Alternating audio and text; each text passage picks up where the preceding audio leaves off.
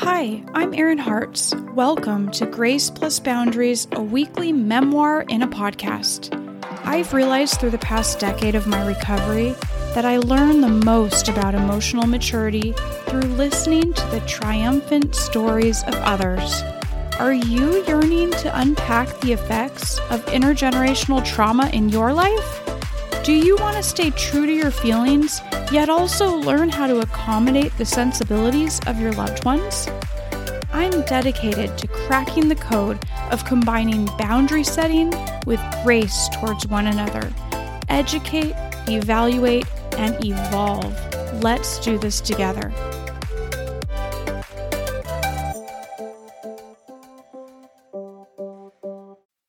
Hello, happy Sunday. This is Erin Hartz, and today I'm going to be talking about the fallout of a compliant childhood. But before I do that, I wanted to start out and talk about, today I got to be on a podcast.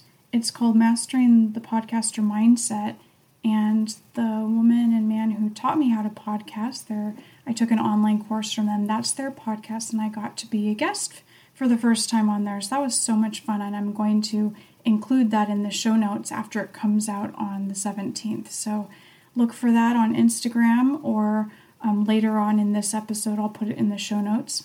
So it turned out really well. I think that you guys will enjoy it. It talks about like how I became a podcaster and how it's really changed my life in a nice way, and how I keep with my goals and all that kind of stuff. So it was really fun, and they're really nice people. It was fun to talk to them. So one of the things that I've been dealing with this weekend, the last couple of weeks, I guess, is really the fallout of me having been a compliant child. So I grew up with parents that I know they thought that they were raising a good kid. You know, they wanted me to follow the rules, and I was really good at following the rules. I was really good at staying quiet.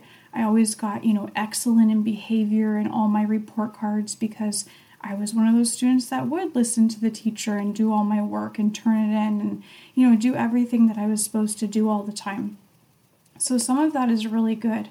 But back in the 80s or whenever, people didn't probably know that somehow was not okay to treat children like they were less than adults. And I was treated with the best intentions, but as if, I shouldn't have a voice, and that I didn't have a voice because I was just supposed to do what my parents said all the time. And if not, then there would be anger and yelling and shaming. And I saw that happen to my sister a lot because she wouldn't be quiet. Bless her. I'm glad that she was like that, but I saw her act out and what happened when she did, and I did not want to be treated that way by my parents. So I was compliant all the time to get their love. It was conditional, and I wanted their love, and so I was always that dutiful person, little girl who followed them around, and I truly thought that they knew everything. I really did. I thought that they knew it all, and I truly thought I agreed with everything they said, really, until maybe the end of high school was when I started finally realizing I had some separate opinions than them on, the issue of sexuality, definitely. Let's see. So, we raise our children now, and I can even see that, of course, we want our kids to behave. We want them to learn the rules of society, and we don't want them going to the grocery store and running around and causing a scene and all that kind of stuff, because it causes problems and things break and they run into people and it's rude and all that kind of stuff. So a little bit of compliance is a really good thing. But I know today that I do not want to raise a child that is not able to say no. I just have to teach my child how to say no respectfully and appropriately, and the right ways to disagree with people without being snooty or rude, that kind of thing. So whenever my son disagrees, because I've gone through so much therapy on my own compliance, there's a little part of me that's like, good, he's not fearful too much of me. He's willing to actually have an opinion and state what he wants. So, I still need to teach him how to disagree respectfully sometimes, but I'm glad when I see that fighting behavior there, because I seriously did not have that as a child. I literally do not remember one time. I really don't think I ever stood up to my parents. Like I said, I really truly did think they were right about everything, like until senior year of high school. It was the first time that I disagreed with them, but I disagreed privately in my own little world. And I was angry at them for having their opinions and not listening to mine, but I certainly did not know how to deal with those emotions or voice my opinion. But so what is the problem with that?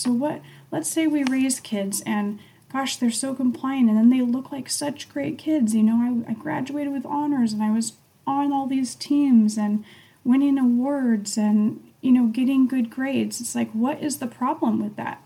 Well, there's no problem with that, but if you're raising or conditioning a child to be as compliant as my parents had me or this was the generation before now. I don't even think it's completely, it's not just my parents. It's like their parents were even more like that, like listen to me and,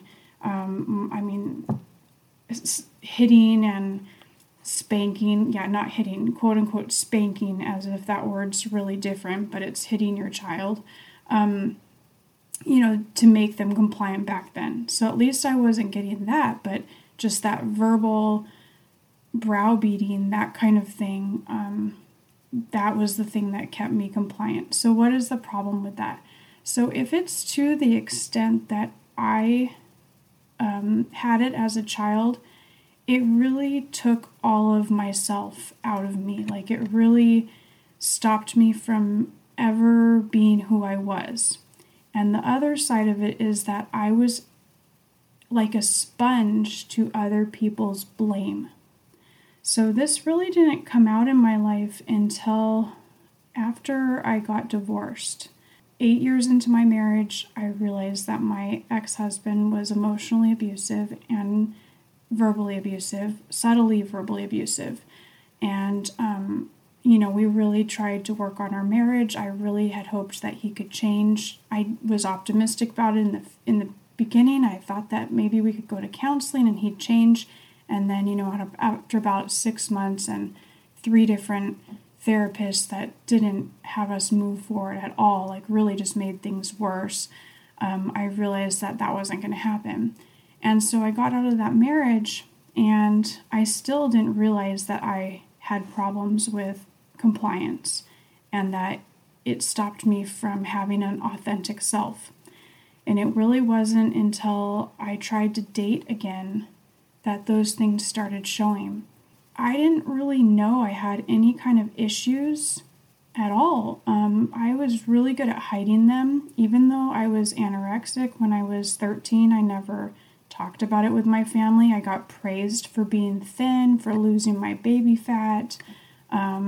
Even though I was in abusive-ish relationships in high school, I just got shamed more for that by my parents because they were scared that, I was going to get pregnant or something, and I would tell them I'm not having sex and they didn't believe me. And it's sad because it's like I was so compliant that I was scared of having sex. They did instill that fear in me appropriately, or it was enough that I was compliant, but even that wasn't enough for them. They still were scared.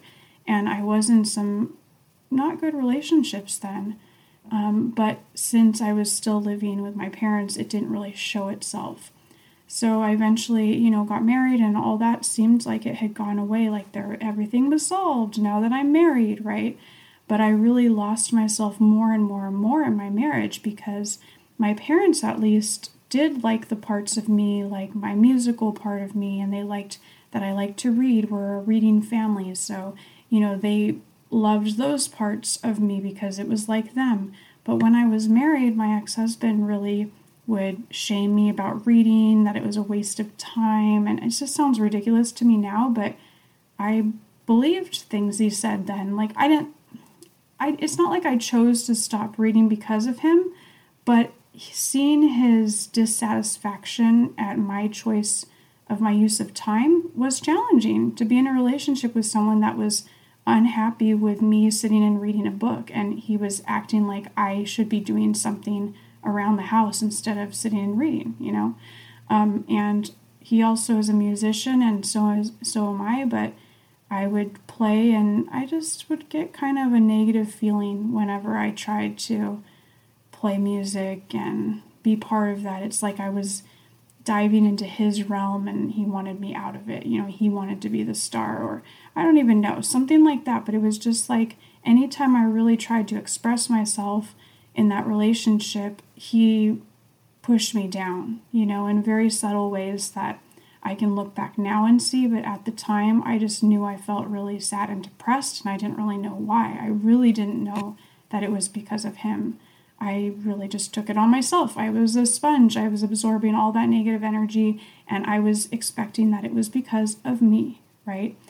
So this is coming up again in my life now, and so I said after I left my marriage, I really kind of thought at that point that it was kind of about my ex-husband not wanting to change. But then the question kind of turned around, like, why was I attracted to someone that was so emotionally unavailable, so emotionally abusive? And the answer to that is because I am very codependent. And one of those traits of codependency is the compliance piece. So as I've been in a couple short relationships in the last 6 years that have not gone well, I finally am now really looking at that compliant part of me, and how do I change that part? How do I get in? Because I can do it with friends. I even have done it with my family now. I can be myself. I can say no. But when it comes to sex and when it comes to like a love relationship, that's when all bets are kind of off, and I'm back in that situation of, I think my as my therapist would say, is kind of like my younger parts. I do internal family systems therapy with that therapist along with EMDR, and so that part of me that comes up when I'm in a love relationship is a very young part, is what she told me this last weekend, and I've heard her say that before about other things. But I was telling her that I'm in a new relationship that's going pretty well. It's still in the beginning, but I'm really fearful of being in a vulnerable position with my new partner, and the topic of sex gets me really scared because I am scared to be that vulnerable with someone. Since the last time I did that, it did not turn out well, and it added on to my trauma. And so we took a look at that this weekend when I had therapy, and I wanted to share that with you guys because there was one point of it that I thought was so insightful, and I already kind of touched on it, but I'll share it again in a different way. So we went back of like, why am I feeling fearful? And it really came to this one incident that happened where my partner in the past, he basically did something without consent from me that was something that, I would have never even thought of. It was kind of out there. It was weird. And I didn't say anything about it. And I even had a chance to say something about it, but I just let it go because I think at that time I didn't want to end the relationship. Even though the sex was not good, there were a lot of parts of the relationship that I really enjoyed. And I wasn't ready to let that go, so I didn't say anything. But the other deeper thing that I got from going back to do some processing on that situation was that, why didn't I say anything? Okay, so I'm there in the situation after it happened. I'm feeling angry that I was taken advantage of in that way without being asked if I was okay with this thing. And I didn't say anything because I took the blame for it. In my head, I was saying things to myself like, I should have known that this guy would do something inappropriate because he's an untrustworthy person. And I chose to be in a relationship with an untrustworthy person. So this is my fault that he did something inappropriate. So that's how my mind worked back then. And that is such a repetition of the feeling I got from my family that I was responsible for their actions. When now I know that I am not responsible for another person's actions, and I'm not saying that I can't learn from this situation and choose to do something differently in the next time. I do have a responsibility there to learn from it. But it was not my choice and not my fault that this thing happened to me. I didn't even know this thing existed. Like, it would not have come up in my brain to do this thing that he tried. And so it's like, how would that be my fault if it's not even something I've ever even thought of before?